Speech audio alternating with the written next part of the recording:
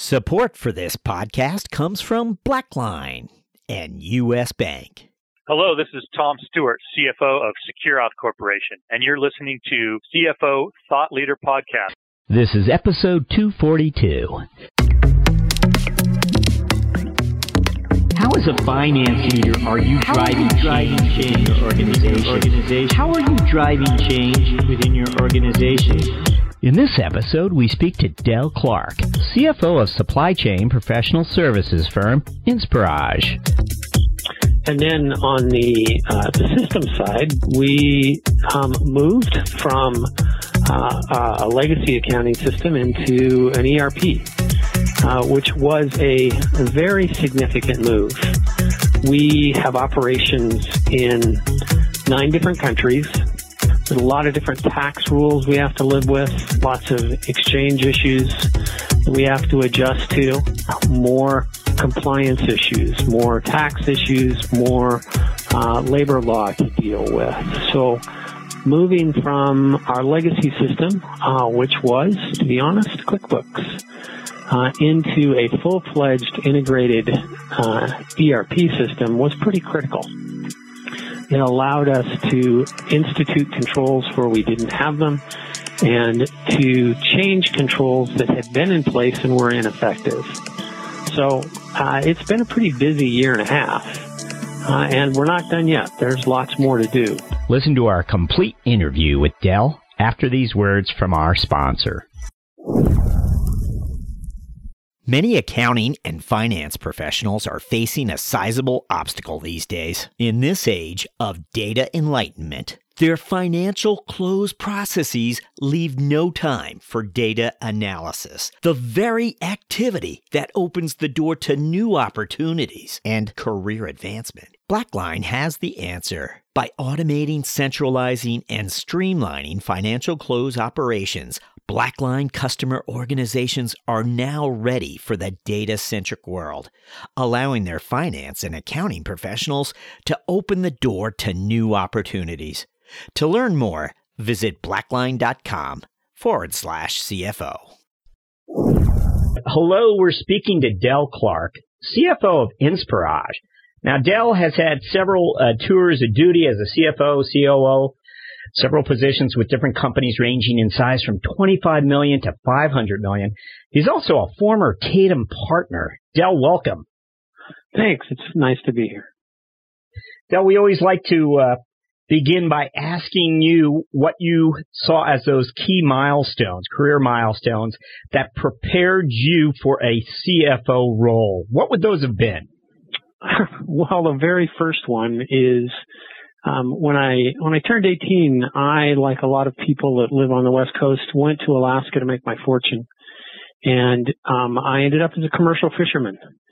And at the age of 18, 19, and 20, I made more money than an 18, 19, or 20-year-old should, which funded some very delightful winters spent skiing in Colorado. But when I was 20, I was fishing salmon. The boats I fished on fished for either salmon or halibut. And I went overboard. I was in the water for about a minute. Not very long. I was never really in any danger. Caught my hand on a rope, was back up on the deck before any of us really knew what happened. But at that point, I realized that going to college maybe wasn't such a bad idea after all. So then I decided that I should probably pursue some sort of a degree. I went into business, and from there ended up working at Arthur Young, which really dates me. For those of you that think it's Ernst & Young, it started out as Arthur Young. And that was my first foray into accounting, finance, and dealing with cash flow statements. From there, I had the opportunity to be a part of an M&A group there, and that was really my launch into the finance world. Let me ask about leadership now. Where did you begin to get the skills to become a leader? I think that those skills began actually when I was on those boats, because most anyone that stepped onto the deck of the boat didn't realize how many skills they were coming onto that boat with. And I see that same thing in the finance teams that I've managed over the years. The vast majority of people get very comfortable doing one thing and don't realize that they can branch out beyond that and be very effective in other things. I think that's where I got my leadership style from, is a desire to help people do more than they think they can do, and in the process help the company to accomplish more than it originally set out to accomplish. Tell us about your experience at Tatum and how it might have modified your view of the CFO role. Well, my time at Tatum was really focused on firefighting. People don't call Tatum because everything is running smoothly. They call Tatum because something is seriously wrong and substantial change needs to happen quickly. And in that role, clearly, finance is not just about getting the financial statements out or making sure that you filed all the tax returns properly. In that role, it's really about making sure that the company has the resources it needs, both in terms of time, which sometimes you can buy time with more capital, or you can buy time with human capital, but that you have the time, the financial resources, and the market opportunity to accomplish whatever the objectives of the company are. So at my role at Tatum, my experience at Tatum was to parachute into situations where there was a significant amount of change that was needed in a hurry. And to accomplish that change, all portions of the company need to be involved. Finance can't operate in a vacuum. When you make a change in something as simple as how invoices are transmitted to clients, it has an impact on the marketing. It has an impact on the salesman who deals with that client. It has an impact on the individuals that are actually delivering the product or service to that client. So there is nothing that is happening in the finance department that is truly isolated from the rest of the company. It's all going to be interconnected. And in fact, if there is something that the finance department is doing which isn't interrelated to the rest of the company, I would strongly ask the question of, do they need to do it? Does it need to be one of the functions that finance is doing? So that is probably the biggest thing I saw in my time at Tatum. The other thing I saw in my time at Tatum, just because I was in so many different companies, I think over the 13 years I was at Tatum, I had the opportunity to be CFO at 8 different companies, is the number of creative ways people created or made to avoid focusing on cash flow and focusing on being able to generate income for the company. Can you give us an example? What are you getting at there? One that I can point at is in a particular professional services company I was involved with. There was a huge amount of focus on utilization. Everybody focused on utilization. It was measured on a weekly basis, and on a monthly basis, managers were held to account for their utilization. And yet nobody ever asked the question, what is the realization? So we have these people that are billing time to clients, and they are achieving a very high percentage of their time billed to clients. But how much of that time are we collecting for? Or are we just billing a lot of time to keep our utilization up and not actually generating revenue from that time? Okay, interesting. You're touching on a big concern clearly inside the professional services realm, and one where finance cannot afford to be isolated. Now let's fast forward. You arrive at Inspirage. What is the finance role you want to create here? When I arrived at Inspirage, the company had a very solid stable of clients, Fortune 50, Fortune 100 clients with long-term relationships, very predictable levels of business with them, and a very, very solid delivery team. And Inspirage is a professional services firm. They do provide supply chain consulting to, as I said, these Fortune 100, Fortune 50 clients, and really high expertise in that area. And yet, the infrastructure, the back office of Inspirage, had not grown as rapidly as the rest of the company had. And that lack of infrastructure was hindering the growth of the company. And my objective, my goal, is to strengthen that infrastructure so that not only are we not hindering the growth, but that we're facilitating the growth of the company, facilitating the ability to expand into other markets, facilitating the ability to expand into a broader client base, to move to the Fortune 500 and the Fortune 1000. So I see my role as being a service to the rest of the company, so that they don't run into those day-to-day roadblocks of why aren't the invoices sent out yet? How do we accurately provide a proposal for this job? How do we make sure that we have sufficient cash flow to fund a particular long-term project? All of those are the types of questions that I address. Now, is there did you make a key hire upon your arrival, or did you reorganize finance in some way? Now, you've been there, it looks like early 2015 you arrived there, so.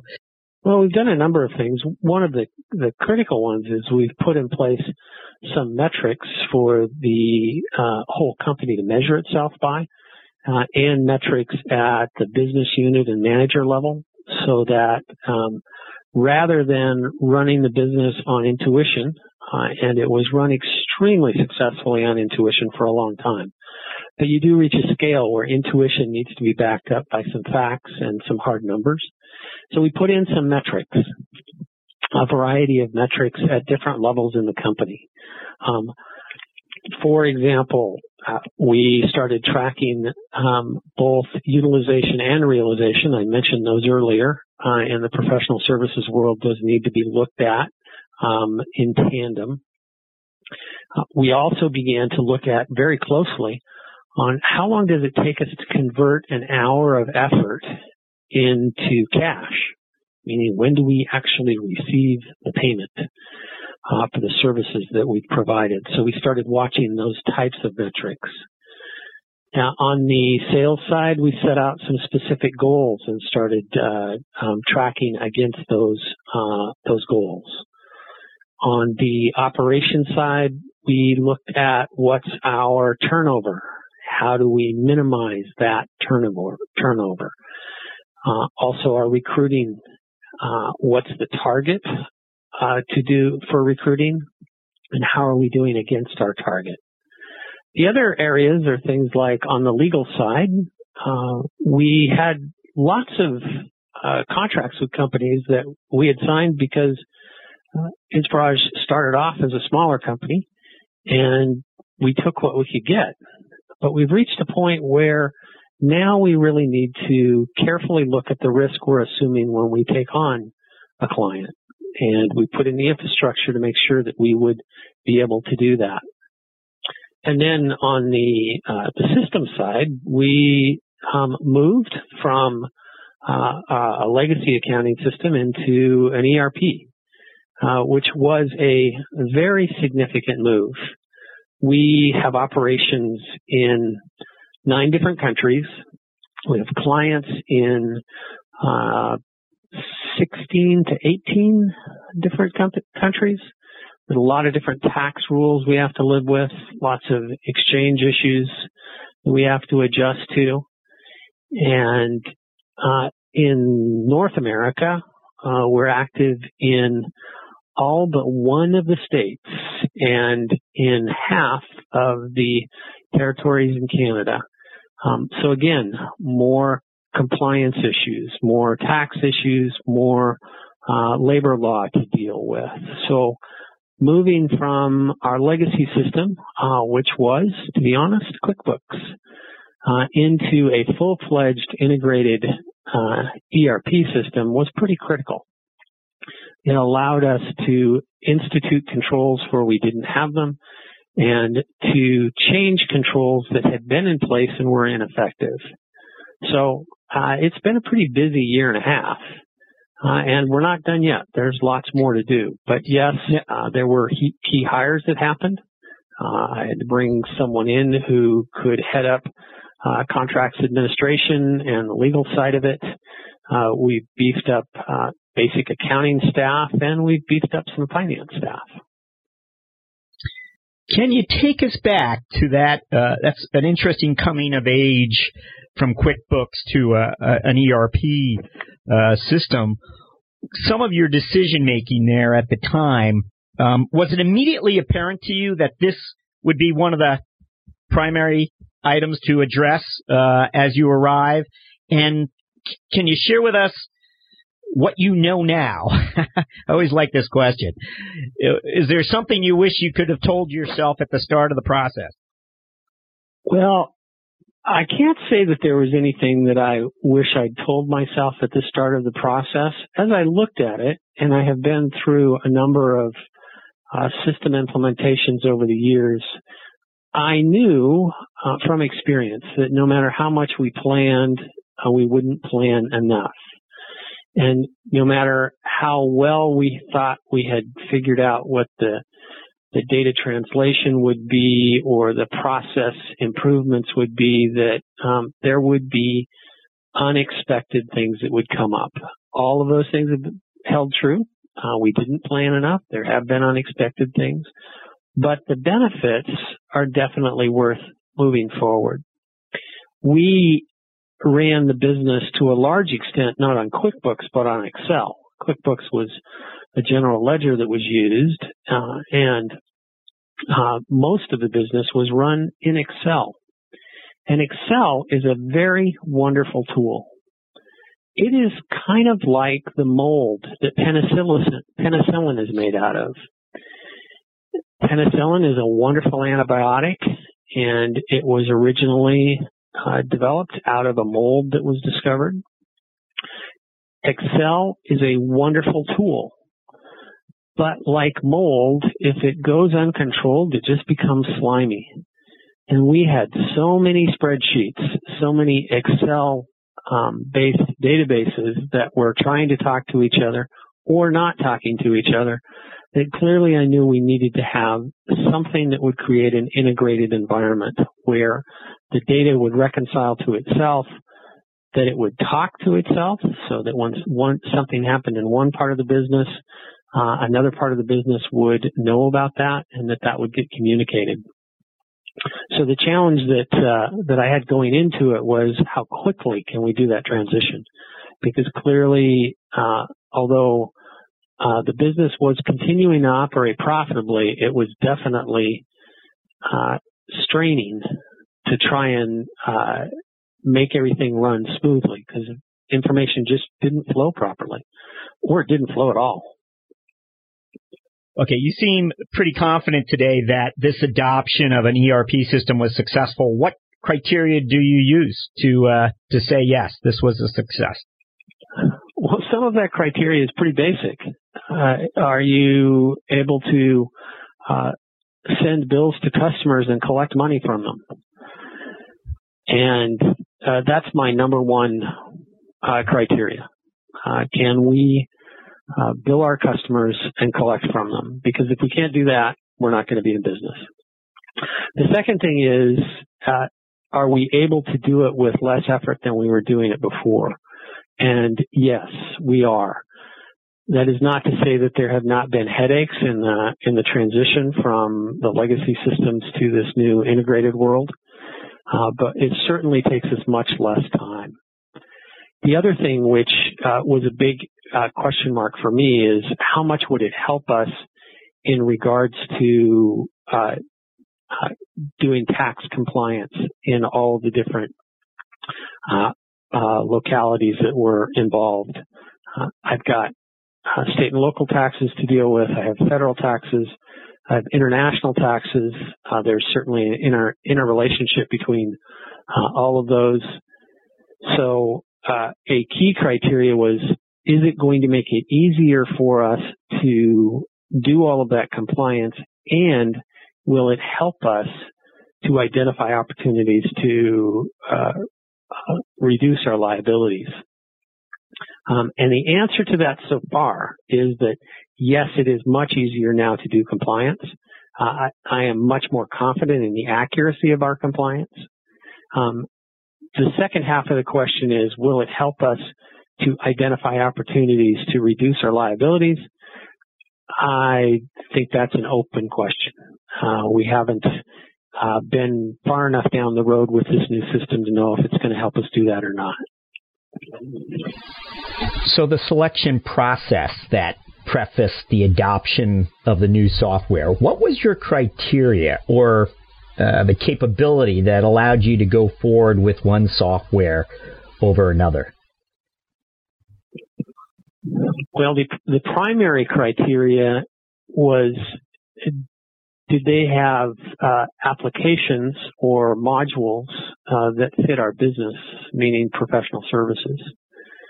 And could the ERP provide us additional tools in the area of professional services, specifically in the area of project management and client management? And that was probably the number one thing that we were looking for in a system. The second thing which I was looking for, and this was probably more driven by me than the rest of the organization, but it was clear that we were going to move to a cloud-based system. I saw no advantage in trying to build our own power plant in our garage rather than plugging into the grid. So clearly we were going to move to a cloud-based system, which would also facilitate our remote offices. But I wanted to make sure that that system was secure. Security is at the forefront, I think, of pretty much all senior execs' minds these days. Every time we turn around, somebody you would have thought should have had everything in place is suffering from a significant breach or hack. So I was very concerned that we have a system that had a really high level of security, particularly at the database level. And the system that we chose has, I think, the highest level of security that even the vendor can't get into it. If we lose our passwords, we're out of luck because there aren't any backdoors into the system. And that just was very important to me, that there was that level of security on the system. I don't usually ask this question. I'm going to ask you if you'd let us know who the vendor was, and only because I've spent so much time on this, but I really appreciate the level of detail you've given us here about it. Would you share us who'd you go with? We went with the Oracle Cloud solution.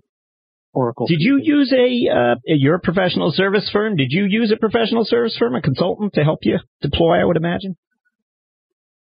Actually, we have done our deployment ourselves. A lot of our staff, a big part of our business, is doing work with Oracle applications. So we were pretty confident that we could do it ourselves, and we have self-implemented. I have in the past been involved both as an implementation consultant. I did a lot of that when I was at Deloitte. and I've used implementation consultants. I think that if you go into this type of an effort, well, I just can't imagine somebody would go into this kind of an effort without using someone that has the knowledge of how to do this kind of an implementation. I mean, you just, it would be right. like building a house and having somebody deliver you a truckload of 2x4s if you've never run a skill saw. It's pretty rare that this type of talent's in-house, though. I imagine, would Inspirage be pretty rare in your opinion, or not necessarily? Actually, I do think it's very rare. It was a very unique circumstance that we had the talent in-house to do it. And that talent will get redeployed someplace else very quickly. So, yes, it's in demand. It's very, very rare. I was hesitant going into it as to whether or not we really did have the expertise, but as we sat down and started doing our planning, I became confident that we did have the right expertise in-house. Dale, thank you for letting us take a deep dive with you on your thinking related to the software. I do want to ask you about Inspirage. We do want to learn a little more about the services it offers today. What would you tell us about the competitive landscape out there for its products and services today? Well, Inspirage holds an interesting place in the supply chain consulting world. There are a couple of 800-pound gorillas in the market who are probably 8 or 9 times larger than we are. And then there's Inspirage.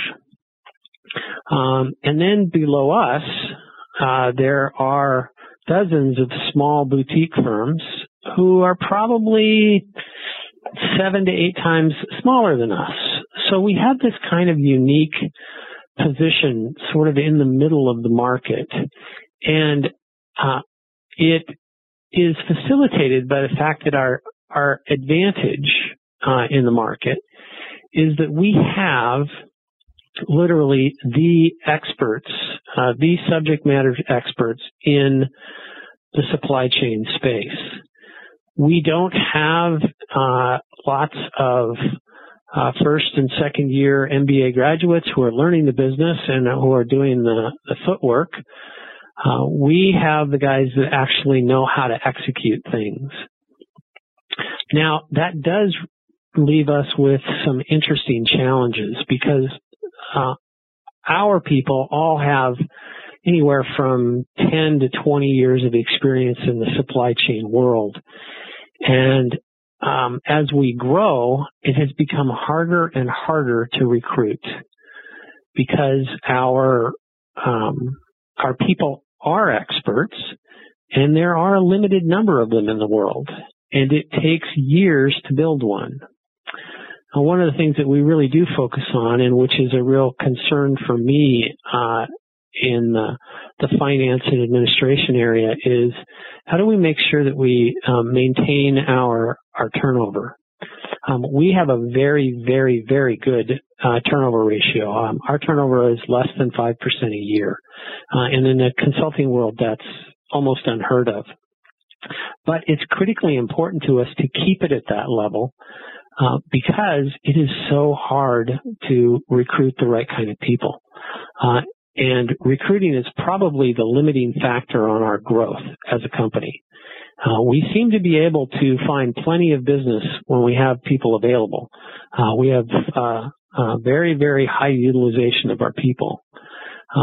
The question is, how do we get more people who are of the proper level of qualification? But having said that, we seem to be succeeding quite well in the marketplace. As I say, a majority of our clients are in that Fortune 100 neighborhood. They are global clients. We do travel with them globally, in that if they decide to open up a new operation in Malaysia or someplace in Europe, we are helping facilitate that, even though the core of our business is in North America. What is it that you think Inspirage has right in light of its attrition being as low as it is? Well, I think probably the largest thing is that we recognize that our employees, our staff, are our most valuable asset, and therefore we share a higher percentage of our income with the employees than our competitors do. We do pay a little bit above market. We do offer a very rich benefit package. We do encourage employees to continue to pursue their education. We have, for example, an open time off policy, meaning that we don't have a set number of weeks of vacation you get each year. If you're getting your work done, you're meeting your personal metrics, and you decide you want to go on a 3-week vacation, then you go on a 3-week vacation. If you decide that you want to go on another one 6 months later, and you go on another one 6 months later. Those sorts of things, I think, are what contribute to the fact that we have such low turnover. I don't really ever want an employee thinking about whether or not they're going to take Friday afternoon off to go watch their kids' soccer game. If, they prior to that put in a 55-hour work week, I mean, that's silly. So we want them to know that they're valued, that we consider them to be professionals and adults. We don't need to watch over their shoulder. We need for them to be the professionals that joined us and to deliver value to our customers. And so they'll deliver value to the company, and the company will share that value with them. We are quickly going to move to our mentoring round, Del, where we've been waiting to ask you, what's one thing that's exciting you about finance and business today? What I am excited about is my current team. I have a really interesting team. I am excited to see them continue to grow. They are developing. As I said earlier, they're learning that they can do more than they thought they could do. And to me, it's rewarding to see them be excited about that, be enthusiastic about their jobs, and looking to see how they can expand them. What do you wish someone had told you at the start of your CFO career? Well, I guess it would have helped if they told me I was starting a CFO career, because I didn't know I was starting a CFO career. It just sort of evolved and happened. But probably the number one thing, which I would say to someone now, if they're beginning a career that they hope ends up at the level of CFO, is that it's not about financial statements and it's not about tax returns. It's about people and about making sure people have the resources they need to accomplish whatever their objectives are. What personal habit do you believe has contributed to your professional success? I wake up really early in the morning. And I mean that seriously. And that happens to be a biological trait that I have, but I wake up early in the morning. It gives me a long day to get things done. And you're before 5 a.m. Yes, the 4:30 kind of neighborhood. And that first couple of hours of the day before I start answering questions and answering phone calls are oftentimes the most productive, because they allow me to set my priorities and determine what I'm going to spend my time on during the day. The other little thing that I do, and this is just a personal habit, and I don't know that it's worth much to anyone, but I make myself a to-do list every Friday afternoon, and that to-do list is for the next week. It takes me 10 or 15 minutes to make my list. And when I make that list, I look at my to-do list from the prior week and see, did I do these things? Which ones did I specifically address, and which ones got pushed aside by all of the urgent stuff that's happening every day?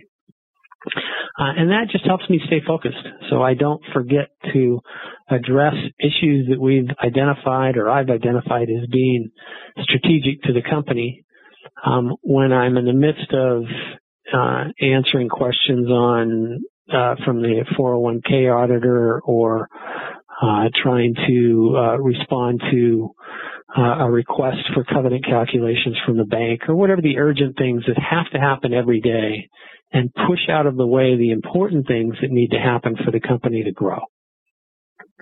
Is there a book you'd recommend to aspiring finance leaders? Well, actually, there's two books I'd recommend. The first one is Analysis for Financial Management by Rocky Higgins. Rocky Higgins is a professor at the UW, University of Washington. He is someone that has a pretty dry sense of humor, and he's written this little tiny book called Analysis for Financial Management that in, I guess it's maybe 120 pages, really isolates the key parts of how to manage an organization from a finance point of view. And then on the less finance-focused or accounting-focused area, there's a great book called The Celebration of Discipline by Richard Foster. And it is a book about your personal life and how you order your life and determine what is right and wrong in the world. And I think that is perhaps the most critical thing that's needed in the finance world at this point. We've had so many scandals that have occurred on the finance side because people just made little concessions, did things that were just a little outside the lines. And in the finance area, we are the custodians of the king's jewels, and we need to know what is right and wrong. We need to know that without having to know what the situation is. We need to know that without having to base it on what might happen. We need to know what's black and white. And there certainly is a whole universe of gray out there that we have to deal with.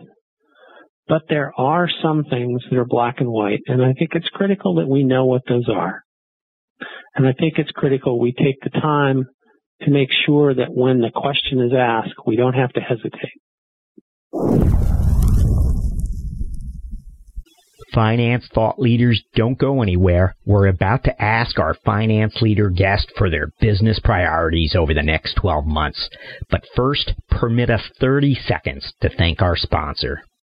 You want smart, clear, and honest guidance to help you meet the financial goals of your middle market business. With U.S. Bank, you have a partner who will help you find the right solutions to help your organization reduce payment costs, enhance control, improve cash flow, and expand your spend visibility. U.S. Bank's dedication to making ethical decisions and doing the right thing is at the heart of what they do, and their efforts haven't gone unnoticed. They've been named a 2017 World's Most Ethical Company for the third consecutive year by the Ethisphere Institute. To learn more, visit uspayment.com/middlemarket. Okay, our final question. What are your priorities as a finance leader over the next 12 months? Well, my number one priority is to continue to develop my team. I have several members of my team that I have really high expectations of. However, in order for them to meet those expectations, we're going to have to facilitate some training for them, and they're going to have to make some personal growth in how they deal with other individuals and how they prioritize their own workflow. So developing my team is probably my number one priority. Beyond that, there are always improvements that can be made in processes. We look to see if we can improve our relationships with all of the different organizations we work with, whether it's those people that provide us with risk management or bankers or auditors. There's certainly lots of things we can work on there. But my number one priority is continuing to develop my team. Del Clark, thank you for joining us on CFO Thought Leader. Well, thanks for having me.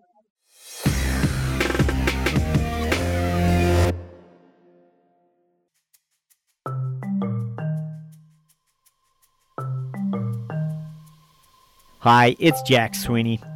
At CFO Thought Leader, we wanted to give you, the listener, some added clout when it comes to selecting next season's CFO guests. We call it Listener's Choice. And in the months ahead, our Listener's Choice guests will enjoy some added box office clout as we advance the CFOs you most want to hear from into next season's CFO lineup. To learn more about CFO Thought Leader's Listener's Choice, visit us at cfothoughtleader.com or go ahead and email me at jack@cfothoughtleader.com. Hey, one last thing. It's no secret when we originated CFO Thought Leader, it was with iPhone users in mind. Android users, we have neglected you. And so to make amends, we just released a CFO Thought Leader mobile app just for you. It's now ready for download on Google Play and Amazon Android markets. No matter what world you're part of, thank you for listening.